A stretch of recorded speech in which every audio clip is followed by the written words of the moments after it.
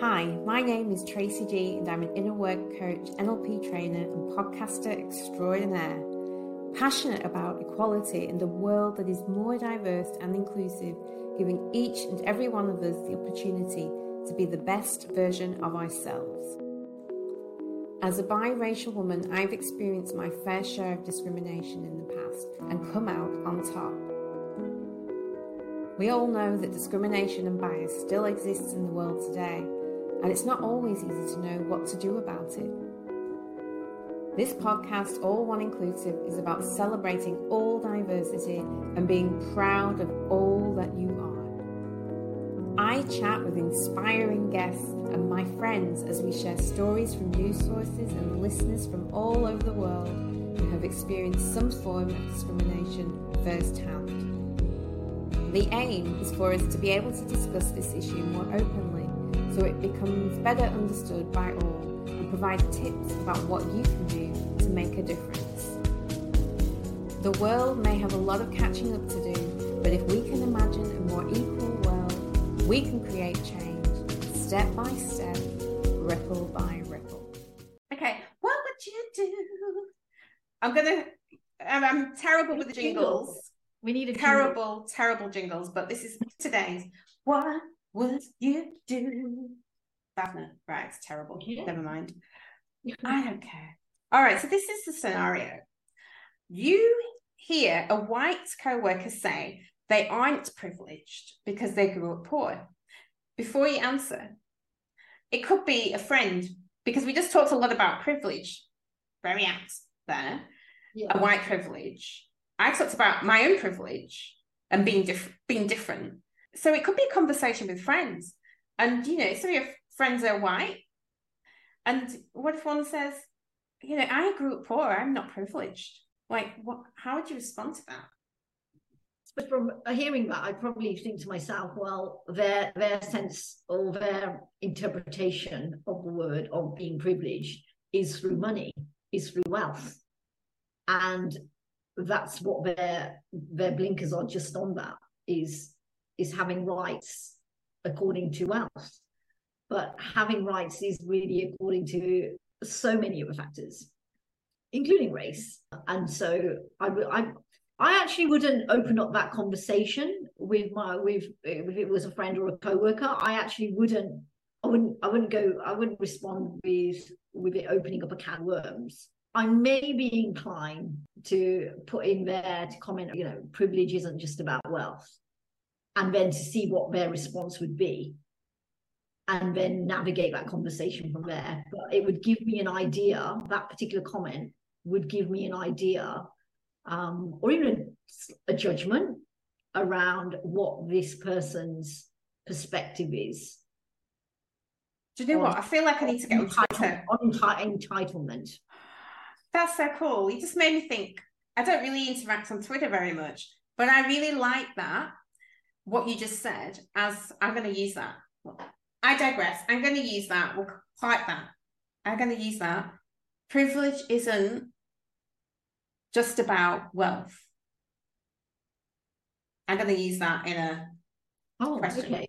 Thank you for that. But anyway, you're right. It isn't. And so I get the feeling, if I'm at work, if I was in my old workplace and I heard somebody say that, honestly, I'd be the same. I'd be like, oh, this is a can of worms. This is going to take up too much of my time. I am not going to go there right now. I would be the same. Yeah. If I was with friends, I would now, and there's a difference between me now and me in my 20s and me in my teens. Me now would say something. This is from the lean in. So this is the stats, and yes, it's in America, but we can totally translate this to Australia, Britain, Canada, different countries. The numbers might be slightly different. What's the origin of a scenario? So it's saying that this kind of thinking is fairly common. 63% of white Americans say they don't benefit much or at all from being white. Yeah, they believe that's what they say and that's what they believe. And it says when white people don't accept that there are benefits to being white, they cast doubt on the idea that racial inequality exists at all. Yeah, because unless you've been exposed to it, you don't necessarily know. So it's like if you're someone of a white background and you're in discussions about white privilege, it's kind of like it's a difficult one, because for them, I would imagine, because why so somebody being of a white background wouldn't have any exposure to much racism, and so for them to comment on even privilege, because they don't know what the other side is like, it's really difficult. And I suppose I'm going to bring it up the Harry and Meghan scenario again. This is what Harry is. I as an example, I can give Harry. So Harry's been born a prince. It's clear it's white privilege. He's royal privilege, and he's been exposed to only that. And then in his 30s, he then enters into a relationship and chooses a life partner. So this isn't just a friend, but his life is now with somebody of color. And so now he's getting first-hand knowledge of responses of discrimination, of bigotry, of unfairness, of being treated unjustly. And it's the first time he's been exposed to it. So now he's able to comment on it because he's had experience. So in that sense, the white person who's saying, oh, I don't feel privileged because I don't have enough money, or I've never felt privileged, or I've never found an advantage because I'm white. They may have not been exposed to being a person of color. I get that, but this is what I said. I said for some people you need to feel it, touch it, experience it in order to understand it. But what just pops into my head is my mum's scenario. My mum is white, and my mum obviously decided to have a black partner, right? And she was disowned by her father. And the thing is, her father said to her, and this is just, if I remember correctly, from what my mum has told me, that your life is going to be very difficult.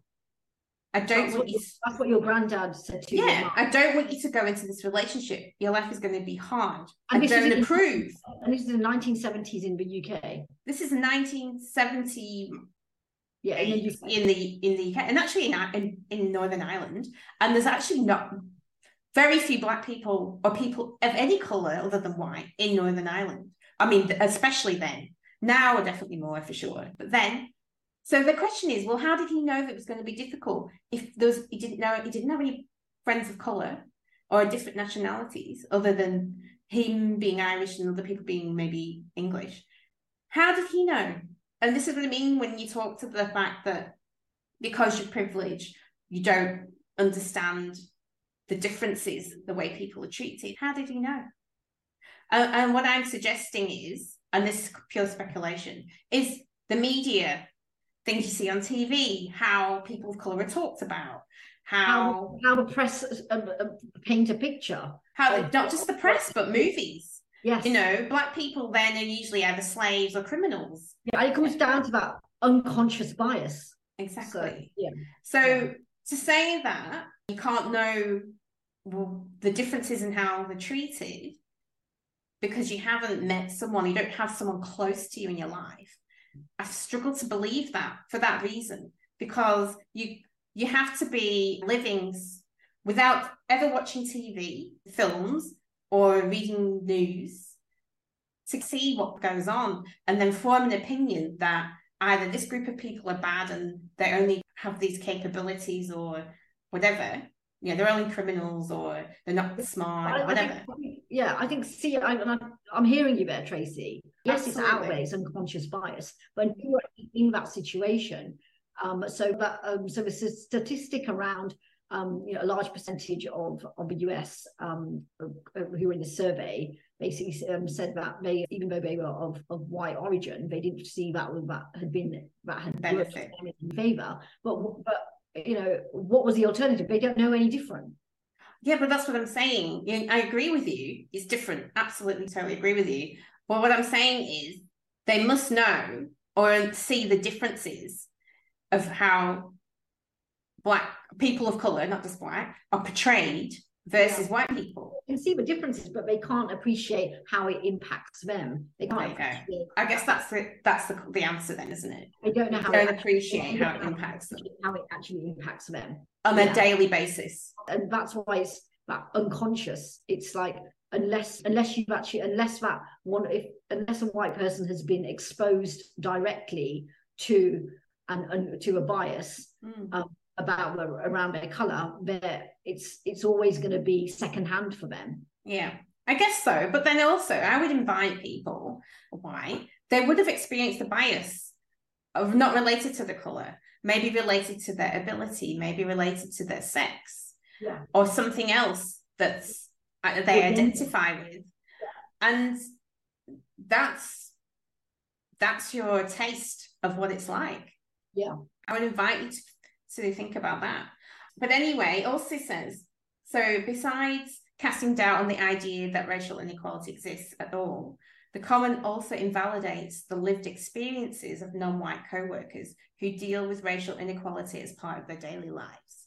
Yeah, I think there was I'm going way back and I don't know the source, but there was an experiment that was undertaken years ago where they took a small group of people and they basically gave them like latex masks. And they basically made them people of color, and they put them out in for a day to see what kind of response they got. And the outcome of this was it really did open their eyes up to the kind of bias that people have. Did it make people black? On an everyday basis, yeah. They basically had a small group of individuals who were white, and they basically made latex masks so that they made them look like they were people of color. Yeah. And even like their hands and then they put them out and they in the streets of the area that they conducted this social experiment. And the outcome was that the perspectives were just the eyes were opened. Yeah, I just think it's really funny. And actually they did that with old people. Did they not make people really old as well? They did that. They also did that. Yeah. So again, like you said, Tracy, that it can be a case of, you can basically have bias not just on color, but on age, on gender, on other factors. Experiments like that. So I don't know the source, but I've seen it. If you can find it, I'd love to watch it. If you can find it. Anyway, what to do really if you're in this position? And like I said, in my 20s I would have just let it go. I would not said anything. Didn't want to open that can of worms. But what you could do is you could tell a co-worker that acknowledge them. This person who maybe grew up poor has worked very hard to get where they are. You can say you work hard to get where you are, and explain that benefiting from white privilege doesn't mean they haven't struggled, because that's not what it means. It means their challenges may be economic, health related, or derived from another source, but racism has not been one of their burdens. And so if you think, even if you just take that as out, so everyone could be at the mercy of health issues, social issues, economic issues. They can every human being can have those struggles. Yeah, everybody has a struggle. So everybody has a struggle. That's humankind. It's those struggles. Exactly. But the added struggle of racism to overcome, to get where you want to be, is something else that shouldn't be part of the equation. Put another way, they haven't struggled because they are white, whereas people struggle because they are not white. And I think that's the point. Yeah, but it's also how you frame that and what kind of tone you use and where you're coming from, because otherwise there's a risk of you coming across as though you're not validating what they're saying. Yeah. So it's interesting because other people have other things they have to overcome. Absolutely.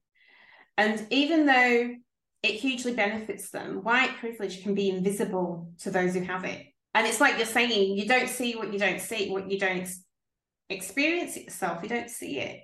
And it's invisible. And I know I have heard people get almost annoyed with the term white privilege And I remember, I read an article, and I'll forward it to you. I will not talk about it here because it was a very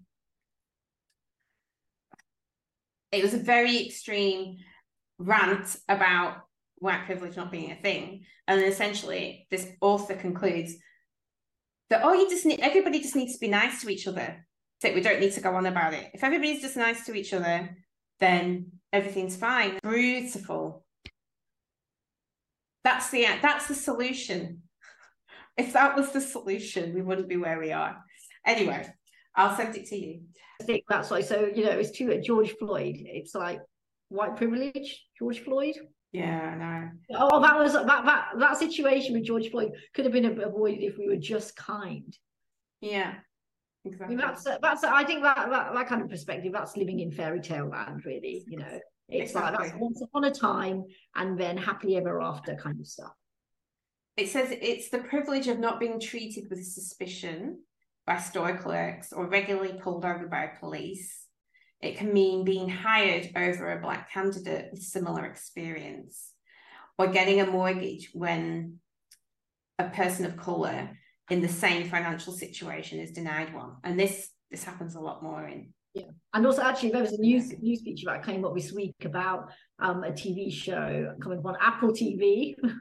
So, I think it's called Truth Be Told. It's a series that's been going on for a number of years, but this particular season of episodes, it's focused on, it's going to be based, or it's about to be based on a story around a group of young Black girls going missing and the difference of media attention and workforce employed in the States to actually search for these girls.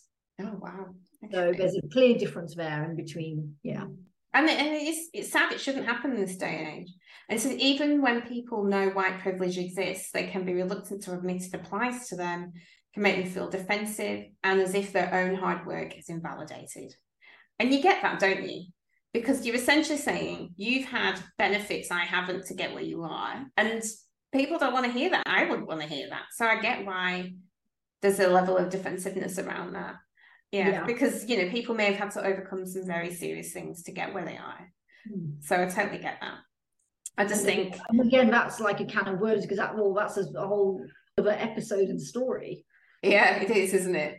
It's like, but at the end of the day, I have privilege as well. Well, I have privilege, and I'm still going to accept that I have that. I don't feel uncomfortable accepting that I have privilege where some Black people don't. Yeah. Do you feel like you have, I hate to say this expression, but I'm going to say it one time. Do you feel like you've had best of both worlds? That's another episode. Yeah. That's a juicy episode, Tracy. All right. So in What Would You Do? What would you do? That's my little jingle. It's terrible. But anyway. So this is highlighting a bias discrimination against women in the workplace. And we talked about women's rights. So I thought we may as well go with this example. So it's a workplace scenario. You're in a conversation with co-workers and someone without children asks a woman with children, how do you manage work and raising your kids? You must be overwhelmed. And you're not the person asking, you're just participating in this conversation. What would you do?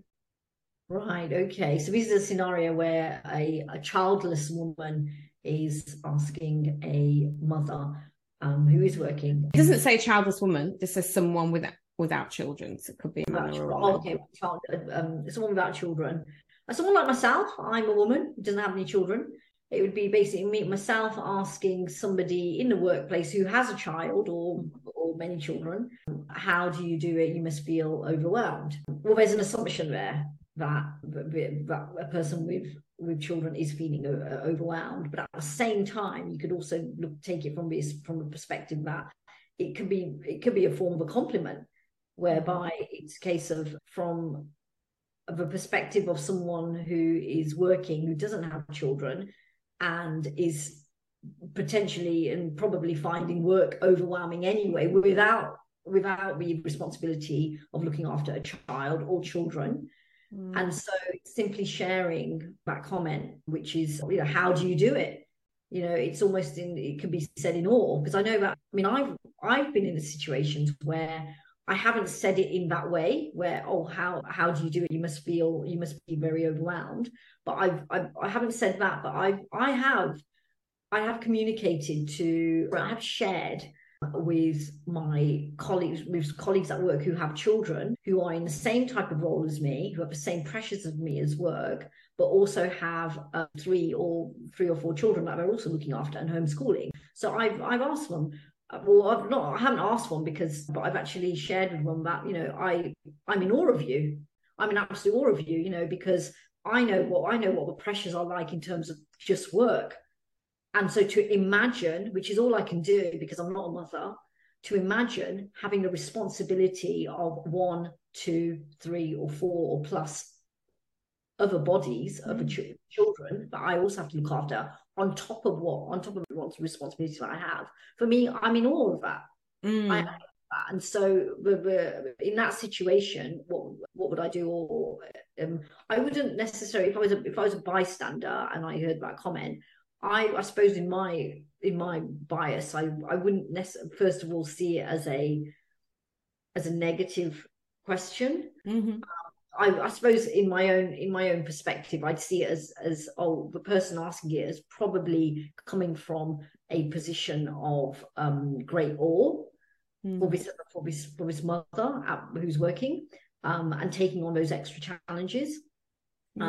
But also I can see how it would be taken out of context.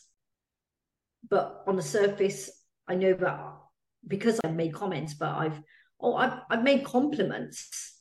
I've passed a compliment to colleagues in the workplace who have the same responsibilities as me. And are also experiencing success. But I don't have the addition of the responsibility of a child or having children, and they do. So for me, I'm in complete awe of them.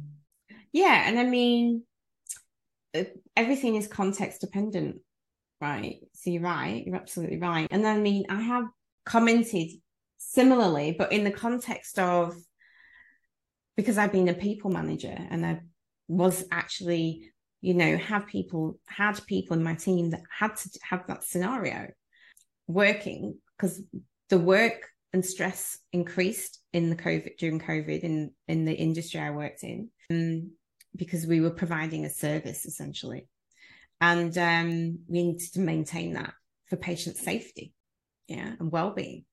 So there was a lot of stress for everyone, and people were in lockdowns, kids at home, and so there was that happening. So yes, just in the two contexts I would comment on that, it would be checking on them. How are they doing?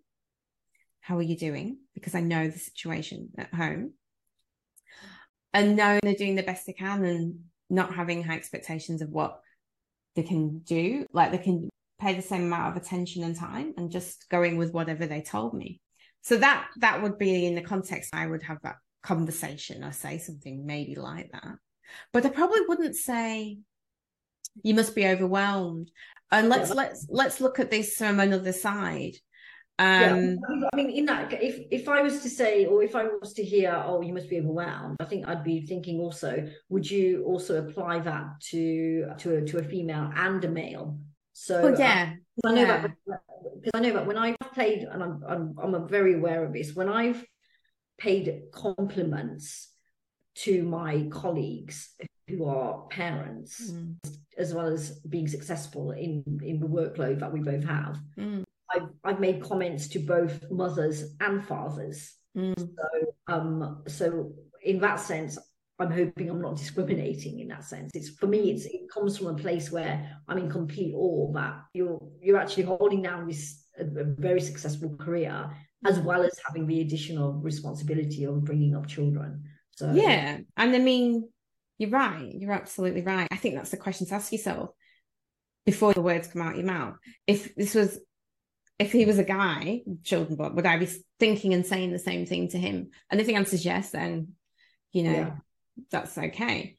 If the answer is no, then you're like, then you need to think about what your assumptions are.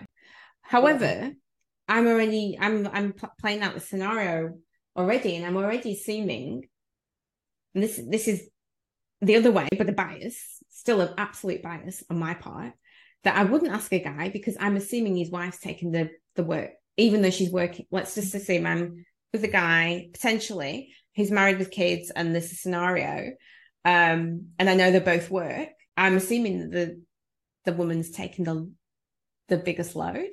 That's my bias.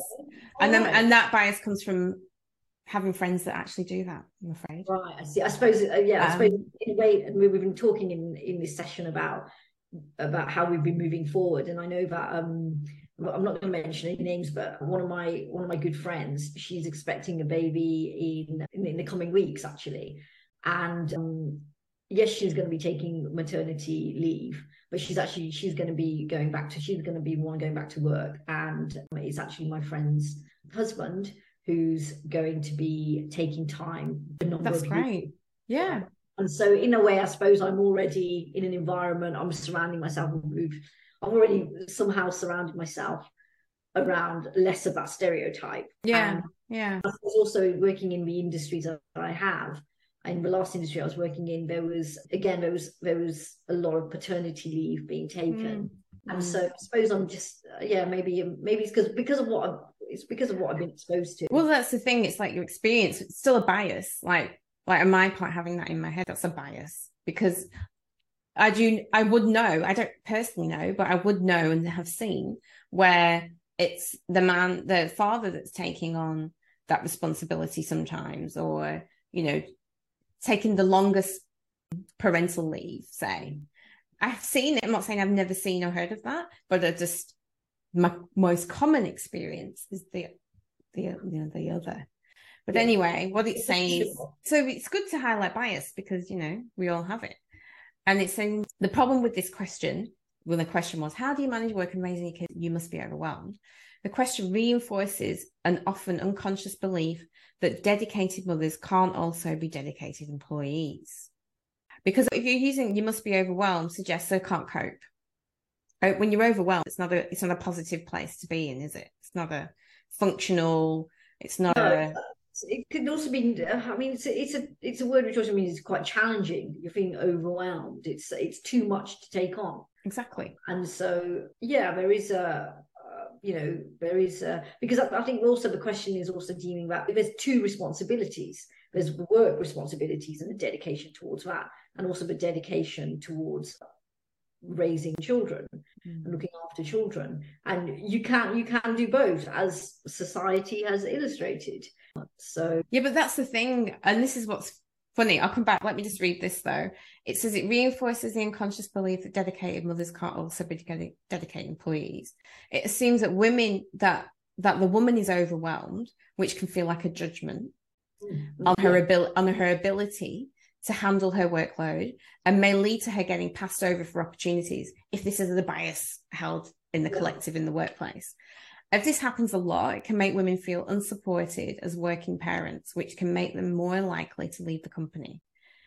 So, and it says many people, and it gives some suggestions how you can respond.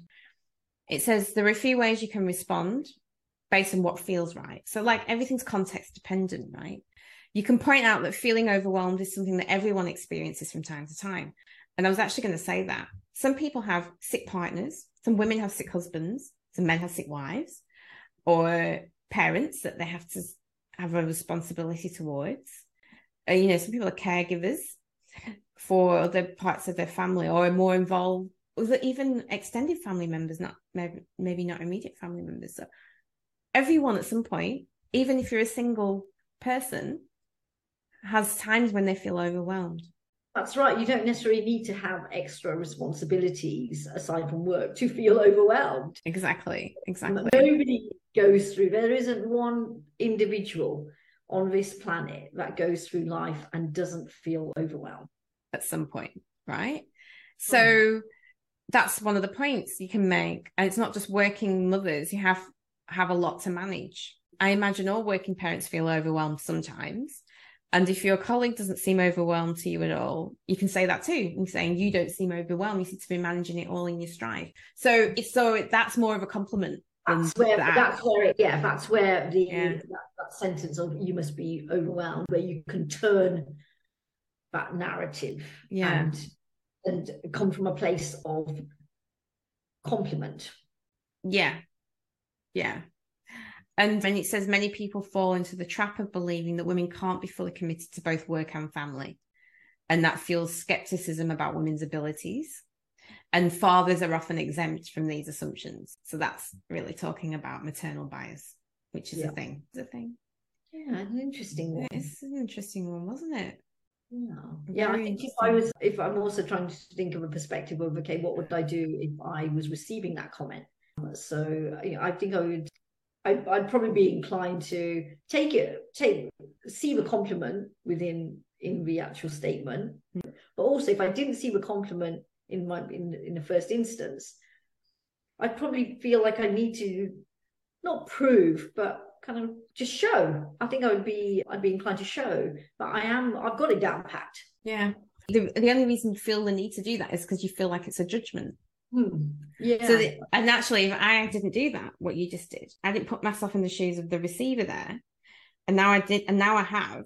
I feel judged, like the hinting that I can't handle it, and I'm also feeling like, well, how many women do this all the time? Like, why is this even a comment to me? That's right. Like, exactly. So many mothers. Nearly every woman in this office is a mother, maybe. I don't know. That's it. Yeah. That's it. Yes. These are things I'm thinking. That would kind of then that's why then my behaviour would be like, well, I'd just show it. I just basically, I'd just basically show that, look, I can do this. I can handle this. But you shouldn't have to, because you shouldn't have to. That's right. You shouldn't have to.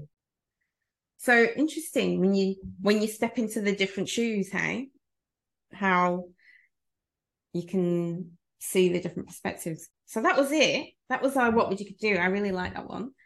So thank you for your perspective and insights there. Well, I could share that. It's basically, that question is not a compliment. If you want to compliment someone, that one is not a compliment. It's the overwhelming effect of that, which negates it as a compliment. So if you take out that part about overwhelm, maybe, I don't know. I'm still, now I've been able to sit in the shoes, or attempted to sit in the shoes, I'd still be a bit like, what was that comment coming from? Unless, like, again, it's context dependent. If I've been sat there complaining, having an offloading about my kids in the week and they're not having enough sleep, if I'd have been like offloading like that, and then there was a comment, the comment was like, oh, you're doing amazing, you're managing all this amazingly or something, that's a compliment. But if it's, how are you doing it? I suppose that's it. I suppose it's about the tone that you use. It's about that word overwhelm. So, like, for example, like I'm a single female who has no dependents, and I have a career which requires me to work hard, sometimes work extra hours, and it requires my full commitment. And now I know that my counterparts are in that exact same position as me. The difference is that they have the additional responsibility of caring for a dependent or a number of dependents, which requires their focus, which requires their attention, which I don't have. And so for me, because I don't have that, I appreciate that, and that's where that comment comes from. And I suppose it's a compliment if you use it, if you're being mindful of the tone that you use, and also using the word overwhelm in the right context. Yeah. But you can also, well, there's a couple of things as a coach I would give as additional advice in this situation. And the first thing would be not to assume what somebody's feeling, because they say you must be overwhelmed. So you might be right, but just who knows, they know. So you can ask them, how are they feeling? How do you feel managing that? How is it working for you? And then they'll tell you if they're feeling overwhelmed, or they might not, depends how well they know you. And you can apply that to anybody in the workplace. They don't need to be a mother. Like, you can reply that, like, I could be a recipient of that type of comment. Is that, oh, you might be feeling overwhelmed. So yeah. So you can just ask rather than assume. But also, if they're symptomatic of being overwhelmed, like you're seeing signs and symptoms, you can still ask and use the word. You can say, you seem overwhelmed. Is that what's going on for you? And, this happened. You seem a bit overwhelmed. So instead of saying you must be overwhelmed, it's still a possibility that there's something else, and that you're opening up the space for them to share how they interpret how they're feeling, not what you interpret how they're feeling. Well, it's in communication where you say you must be, you're putting words into somebody else's mouth in a way. And so I suppose, and that communication error can be applied in any context. Yeah, well, that's what I mean. For this, any context, I'm just giving that advice as a way you can communicate with someone about how they're feeling without telling them how they're feeling. That was it. I think it's a really interesting topic, hey? We had a lot of discussion there. Oh, what would you do? Okay, what's this segment?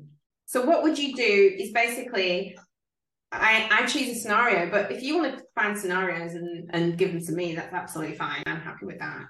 But generally, I find a scenario and I put it forward to you, and then you tell me what you would do, and we have a discussion about it. And it's obviously a scenario that is reflecting a form of bias and discrimination in the workplace. It could be in the workplace. Sometimes it's not in the workplace, but most of them are, because I take some of these from the Lean In organization. And I said, I want to just repeat that. These I have taken from Lean In. It's a fantastic organization founded by Sheryl Sandberg, who essentially is an icon and an ambassador for what we're doing currently. So the name of the book I read is called Lean In, and you're more than welcome to borrow it if you like. So anyway, is her. Yes, it's Sheryl Sandberg. And yes. So this is the scenario. So you are in a staffing meeting, and a co-worker recommends you put one woman on each team for better diversity. Ooh. What would you do? Okay, so would that be her only reason for putting women on as leaders on each team? She didn't say as leaders. She said put a woman on each team. And let's just assume that everybody's capable, because why would you have these women wouldn't be employees otherwise? So let's just say that. That's an interesting question that you posed me, because I used to be in an employment position where I was putting together teams, projects, and building teams. And so, but I was never in that situation. Thankfully, I was never in that situation where I was advised or told or directed to select according to gender. Because when I was putting teams together, and this is the approach I'm going to take. Again, I'm kind of going back into my memory bank and thinking how I put teams together. It was all based on merit. It was all based on talent. And it was also based, another factor that I remember that I considered when putting teams together was about progression and growth.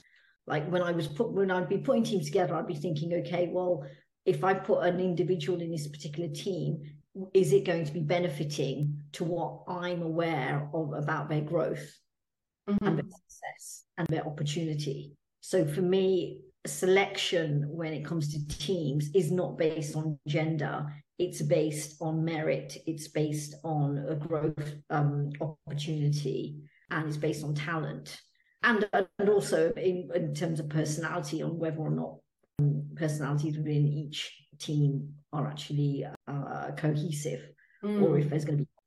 How I would approach that, if I was directed and it was part of my job, I would push back by asking questions. I'm a questioner. So I would push back. If that was an order or which came from my directive, I would push back and I would ask, why is it necessary to put a woman in each team? Great. That's what you would do. Good. Okay. So this is why it matters. 1 in 5 women report they are often the only woman or one of the only women in the room at work. These onlys have a worse experience than other women. They are more likely to have their abilities challenged and be subjected to unprofessional remarks. They may also experience extra pressure and scrutiny, and they can feel that their actions reflect on others like them. This takes a toll. So women who are onlys are 1.5 times more likely to think about leaving their jobs than women who aren't. So that's why it matters. Right. What you could do, and this, because you said, I get where you're coming from, because you don't want to discriminate based on gender either way. Is that the gist of it? It's kind of interesting because I think the key word for this episode of this podcast really is perspective. Answering that question, I was coming from my own perspective. I wasn't taking into account the perspective from a team where there would only be one female, and how would that make her feel? So I think the word perspective is really coming through here. Yeah, well, yeah, I get exactly. And this is the suggestion, okay, is to applaud the spirit of the idea, but explain the downside of inadvertently isolating women on separate teams. Instead of adding one woman to many teams, recommend putting groups of a few women on teams together. And if you're in a position to do so, suggest that your company create opportunities for women onlys to connect with other women, such as networking groups. Also surface that this is a symptom of a larger problem.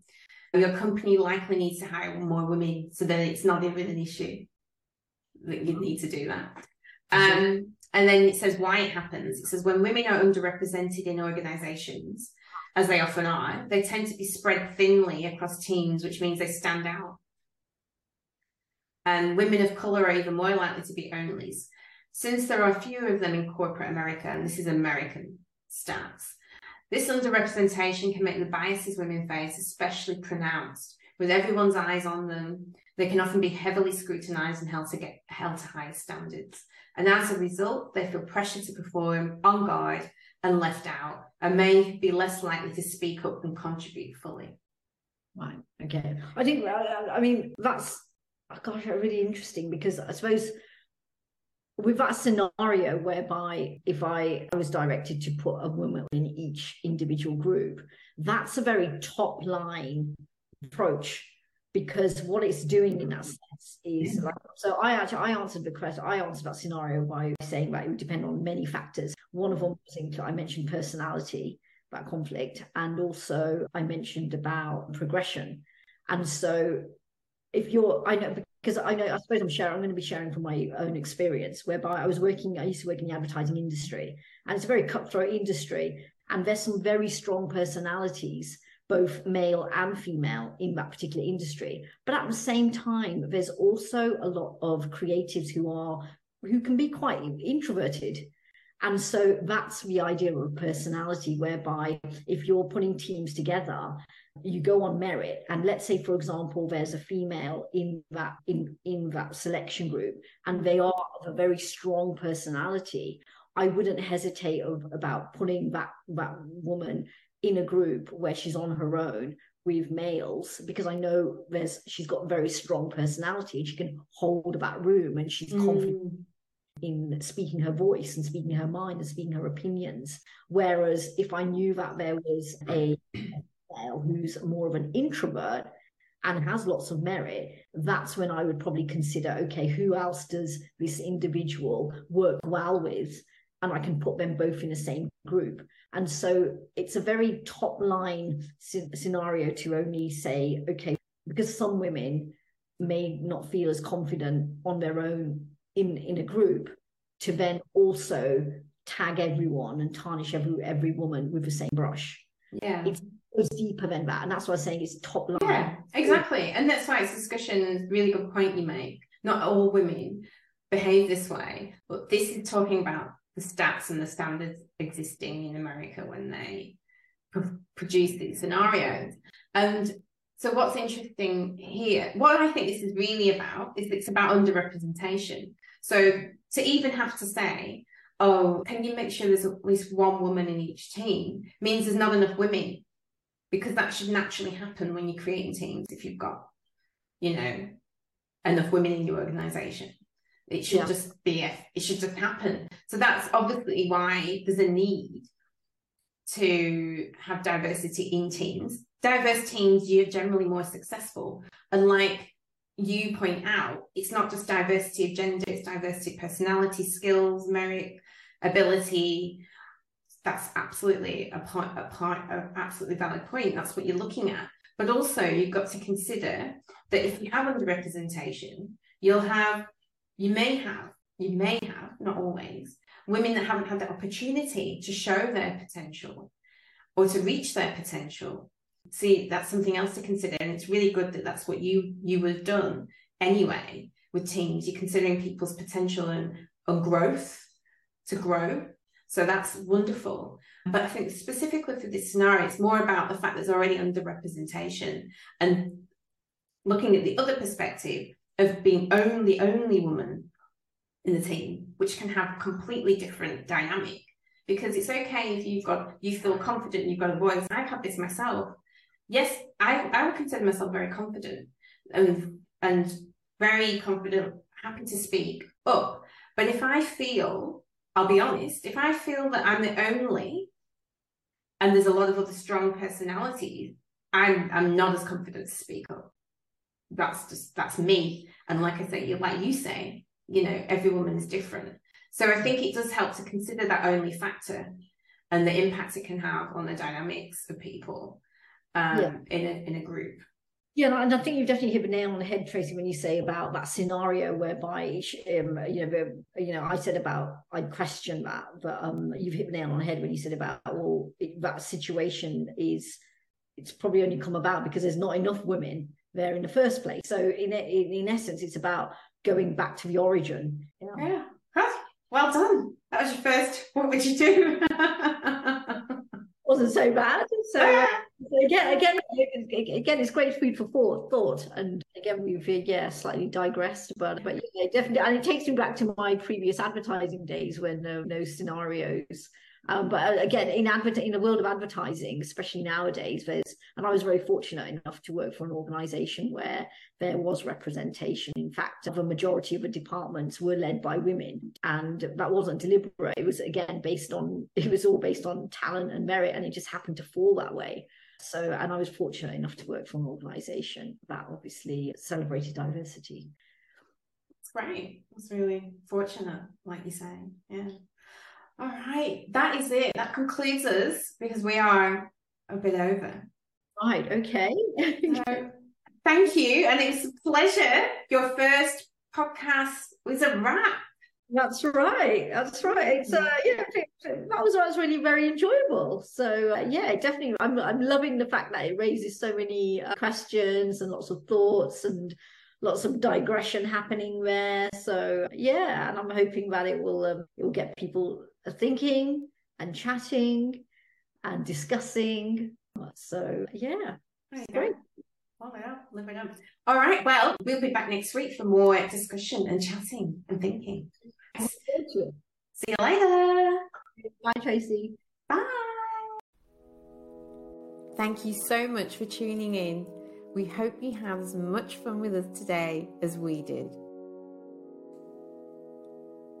If what you heard resonated with you, don't forget to show the love and like our YouTube channel, All One with Tracy G.